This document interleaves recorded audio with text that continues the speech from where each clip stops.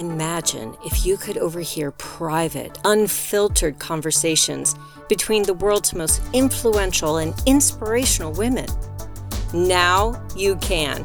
Welcome to Leadership Global, where you'll hear from inspiring leaders who will help you define your vision, grow your leadership, expand your influence, and increase your impact to leave a lasting legacy.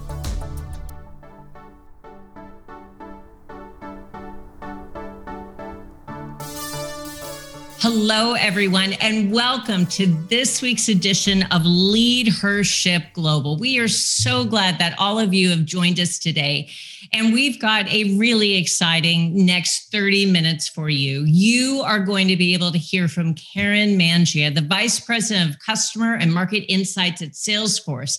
She is a TEDx speaker, a customer experience leader, and author, and today she's going to be talking to us about how to listen to the one source of your prosperity, profits, and productivity, that is your customers. You know, there really is only one voice that you should be listening to. It is the voice of the customer. Your customers are the number one source of your organization's prosperity, profits, and productivity. And today we're going to learn how to create a customer experience that's built on listening and designed for engagement. Learn from Karen how best-of-breed companies listen and respond to customer demands, creating a foundation of customer success, loyalty, and brand evolution. Karen Mangia today will be talking to us about powerful personal stories and unflinching corporate examples of companies that aren't afraid to push the envelope when it comes to customer loyalty, services, and success. The actionable insights that you're about to hear today will help you better connect with your customers and gain actionable insights and undeniable lead over your competition. We'll explore how powerful new questions can offer fresh perspectives to any customer anywhere, and those perspectives can empower your customer-facing teams, including your sales team. Karen is a really special guest, and we're so lucky to have her with us today. She is an internationally recognized thought leader whose TEDx experience, keynotes, blogs, and books reach hundreds of thousands of business leaders every single year. She's the author of Working from Home, Making the New Normal Work for You, as well as Listen Up, How to Tune into Customers and Tune Down the Noise, and also Success with Less. Karen is a prolific blogger and a sought-after media interview. She's been featured in Forbes and regularly contributes in Thrive Global and ZDNet.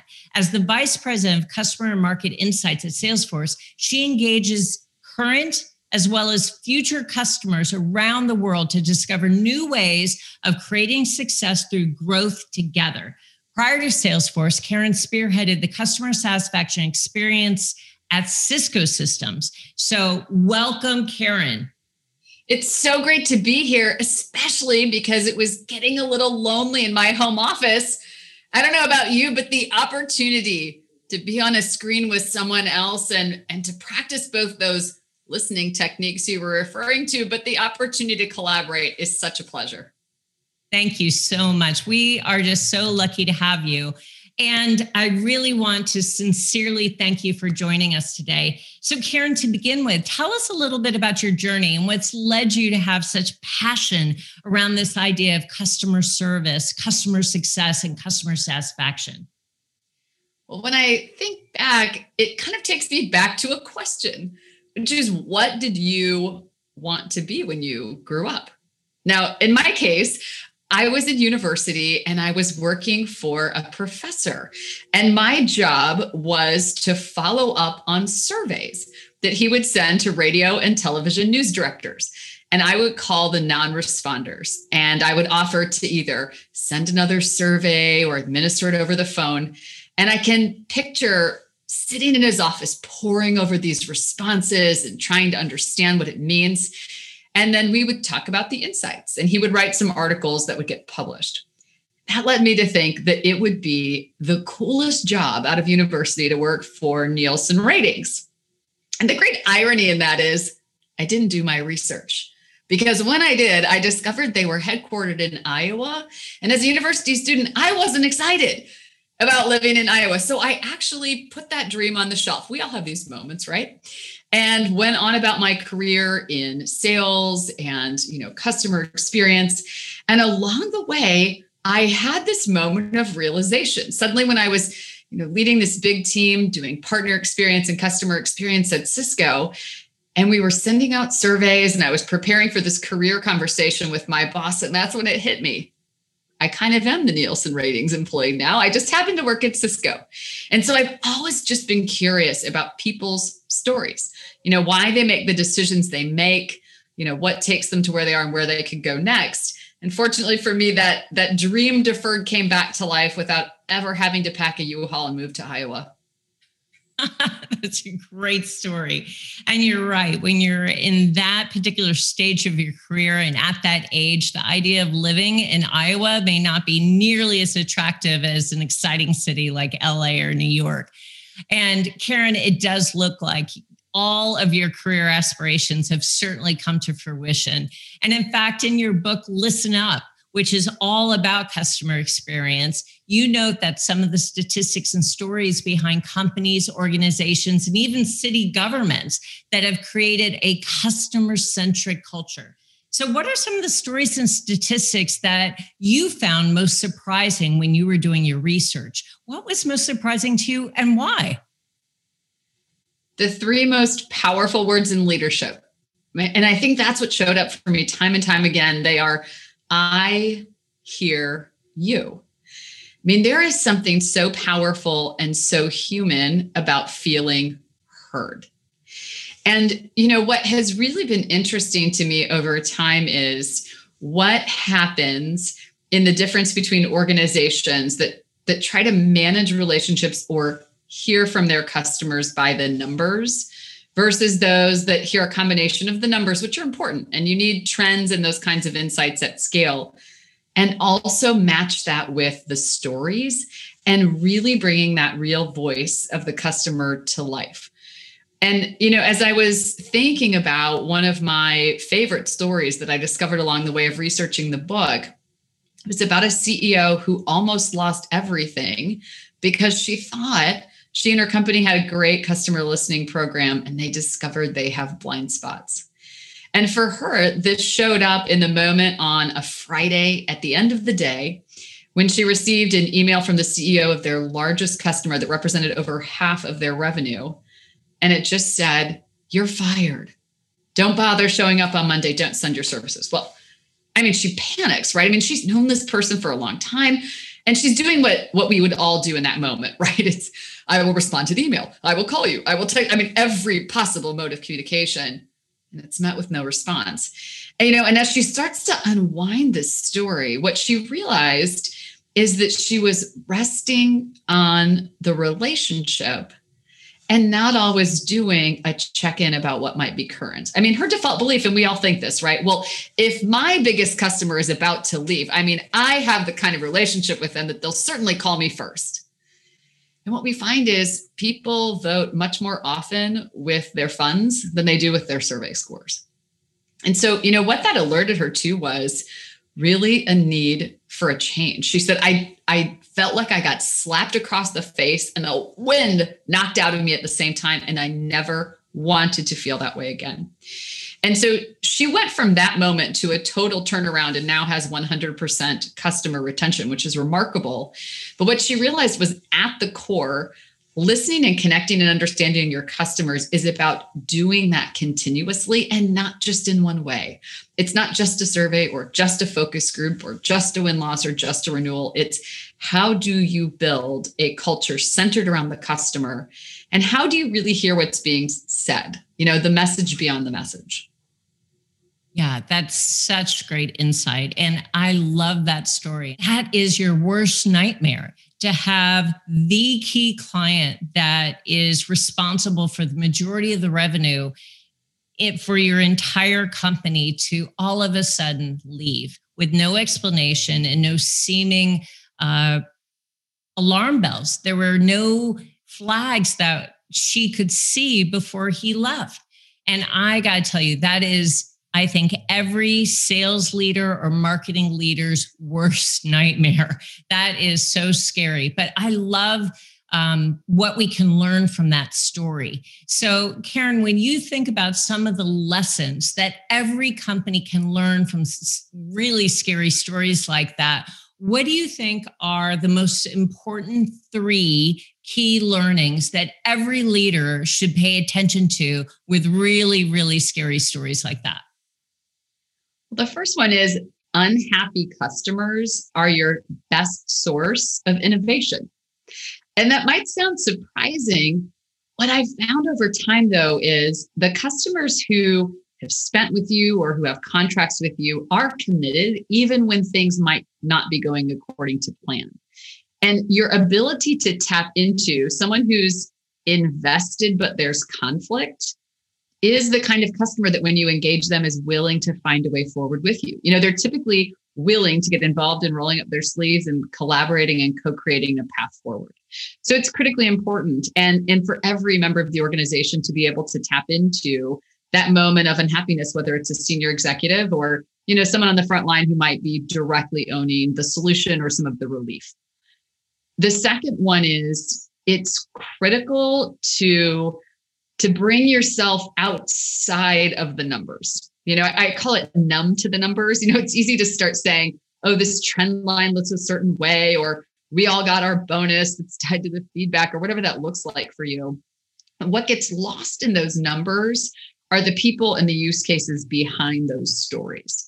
What you're really going for is the context and the opportunity to understand how the context might be shifting to get what you wisely called out as some of those earlier detection signals about the health of the relationship. I think about, those once a year check-ins that we kind of tend to do with customers, whether that's live or in a survey, as kind of like a moment in your relationship with your significant other, right? It's your anniversary. You're going to go out to dinner. And if you looked that person, your partner in the eye and said, well, are we going to break up or stay together for the next year? You really shouldn't be shocked at the response, right? I mean, you should inherently kind of have a feeling. And I think that's what we're going for. We don't want that once a year health check-in to be something that's a surprise party. The third one is really thinking about how to look in the direction of outcomes. What is it that we can create together? What is the outcome we're trying to achieve? And when we create that with our customers, and when we use those outcomes as a way to work across maybe organizational silos, what happens is we get to create the future together that we're envisioning. We create, milestones that are based on, are we making progress, whether than being time bound to check in if we're on our way there, and we can make these little adjustments along the way. And I think the other thing that looking in that direction of outcomes and what can we create and what does success look like together, it gives people an invested ownership stake, both at your company and at your customer. And for all of us, we feel greater ownership and pride in what we get to help create. Yeah, that makes so much sense. You've also noted that powerful new questions can offer a fresh perspective into any customer anywhere. And I wonder if that ties to this idea of having more than just a once a year check-in with your customers. This idea of having powerful new questions that can empower your customer-facing teams, including your sales teams in the current market, is really intriguing. And can you tell us what some of those powerful new questions that leaders should be asking right now? And how can leaders check in with some of those key customers more than just once a year so that they really understand what's working and what's not working for their customers? Ask the big impact question first. And the big impact question, and the reason I like it is because it points us in the direction of what's shifting and how the organization works. And that big impact question is, who is our customer now?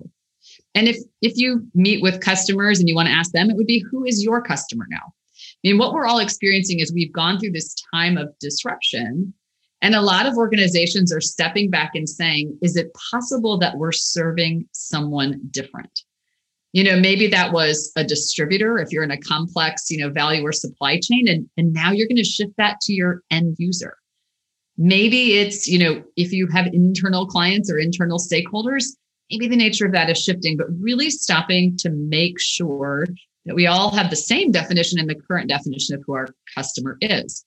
Now, if you're in a sales kind of position, having that conversation with your customer is critical because it's going to change how they see their competitive environment. It's going to change their strategies, how they buy, who's making buying decisions. And it's a thoughtful entry point to acknowledge, hey, something's probably shifted. How can we explore that shift together? Another question that I find incredibly powerful is a little bit of a tweak on something we ask frequently. And I've heard so many businesses ask this, and we've all been asked it before in some way, shape, or form, like, how could we make this easy, right? And we love that concept. I mean, easy feels great. Who doesn't want something to be easy? I think the challenge with that in question is it implies that we'll get to a destination together, right? Easy is a place. And when we get there, we know what it is. The reality is so many organizations operate in heavily regulated or complex landscapes where easy might not be a realistic destination. And the tweak I would make to that question that really opens up the conversation and enables you to make progress and to win incrementally along the way is, how could we make this easier? Because I think easier says, let's go on a journey together, a little bit at a time. Let's try to make it easier without setting this expectation that ultimately the checklist will one day be done. And when it is, we will have arrived at this outcome called easy. I like that. I like the idea that you are partnering with your customers along a journey and that you are in some ways co-creating the outcome. So Karen, you've said that winning greater mind share and winning greater market share is largely dependent on a company's approach to customer service, to customer success, and to customer satisfaction. So can you tell us a little bit about how creating a customer-centric culture can actually help companies gain mind share and gain market share in tangible terms? People want to see the link between the work that they're doing and the outcome that gets produced. And what's critical is to make sure that every single person in your organization has the opportunity to see and experience that. And I was thinking about some time that I've spent with a large traditional manufacturing company. And they were thinking about how to refresh their approach. And they had already gone through this motion of kind of changing the definition of their customers. And what they realized was they were needing to make sure that they were really hearing what was being said, and that notion of we're all in service of the customer was really getting propagated throughout their organization. So they took a really innovative approach. They decided to take people whose jobs do not involve direct customer interface at all and put them through a training program that was fairly express for the purpose of giving them the opportunity to do one-on-one conversations, or what we might think of as qualitative interviews with customers. And the idea behind it was they wanted that beginner's mind, first of all, someone who's not sort of hearing some of these same discussions over and over. And the other piece is they wanted to see what showed up for them in terms of how they connected the job they did each day with what they heard from the customer. And they had some fascinating discoveries. People started understanding things like, wow, I didn't think that the way that we did, logistics or packaged when you order multiple things and you get them from us was that big of a deal, until I had a conversation with a customer and found out if we partially ship something, it actually helps them have an easier time implementing and keeping themselves moving along versus when we've insisted on your whole order must be checked off and kind of in the box before it comes to you. And these little moves signaled to everyone, every decision we make as a company impacts the customer. Everyone can interface with our customers. And by the way, we're willing to take ideas from anywhere. So this isn't just the ownership or the onus falling on the people whose job is day by day to spend time with customers. It's about everybody in the company having a chance to make that connection. Yeah, that's great. Because everyone should be thinking about and owning the customer experience, right? Everyone in the company, if the majority, and in fact, the only voice that really matters is the voice of the customer, then the entire company should be curious about that and should have a sense of ownership over that customer relationship that's so pivotal. So I love that. Karen, I got to tell you, you've provided such incredible insight today, and I am so grateful for your time. You've really taught me so much about how to think about customer success differently. But now I'm going to switch gears a little bit and ask about leadership. And I'm going to be a little greedy here because you've already given us incredible insight and great advice dealing with how to really listen to the one source of prosperity and profits, your customers. But when it comes to leadership, what was a piece of leadership advice that you've gained over your career that has really been pivotal to you, that's really made an impact that you can share with the rest of our listeners today? Well, I think about it as coming from a really unlikely source. I mean, from someone who never worked in the corporate world and yet made and left a tremendous impact. And that person is my beloved late grandmother.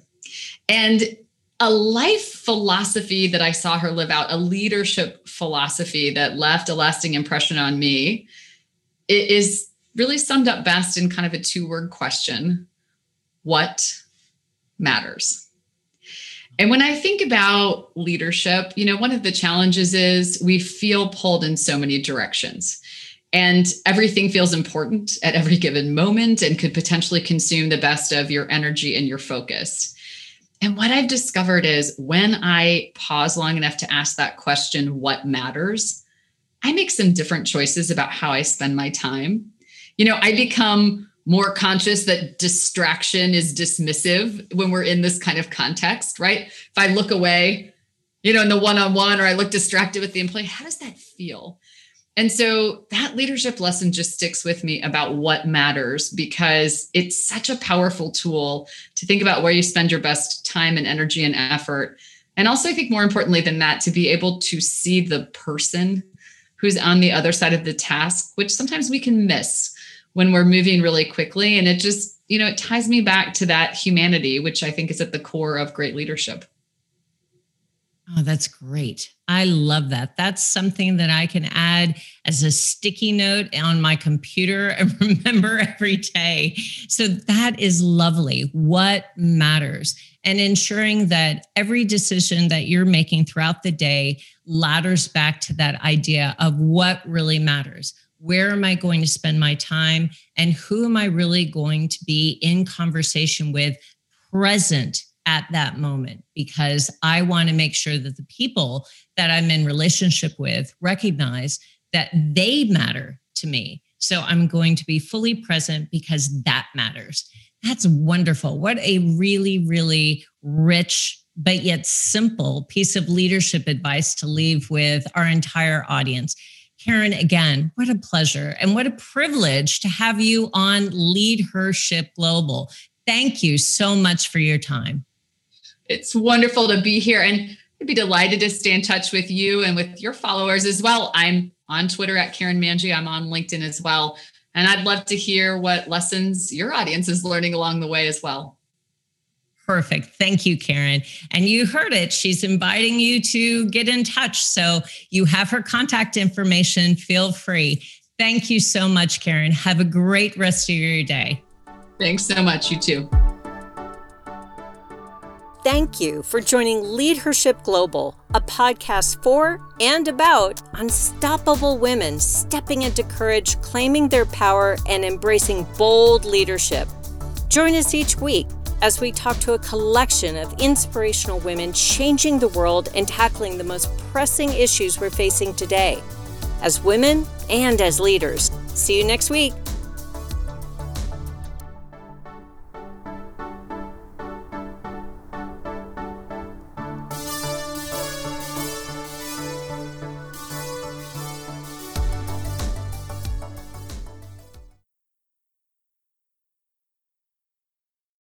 This podcast is a part of the C-Suite Radio Network.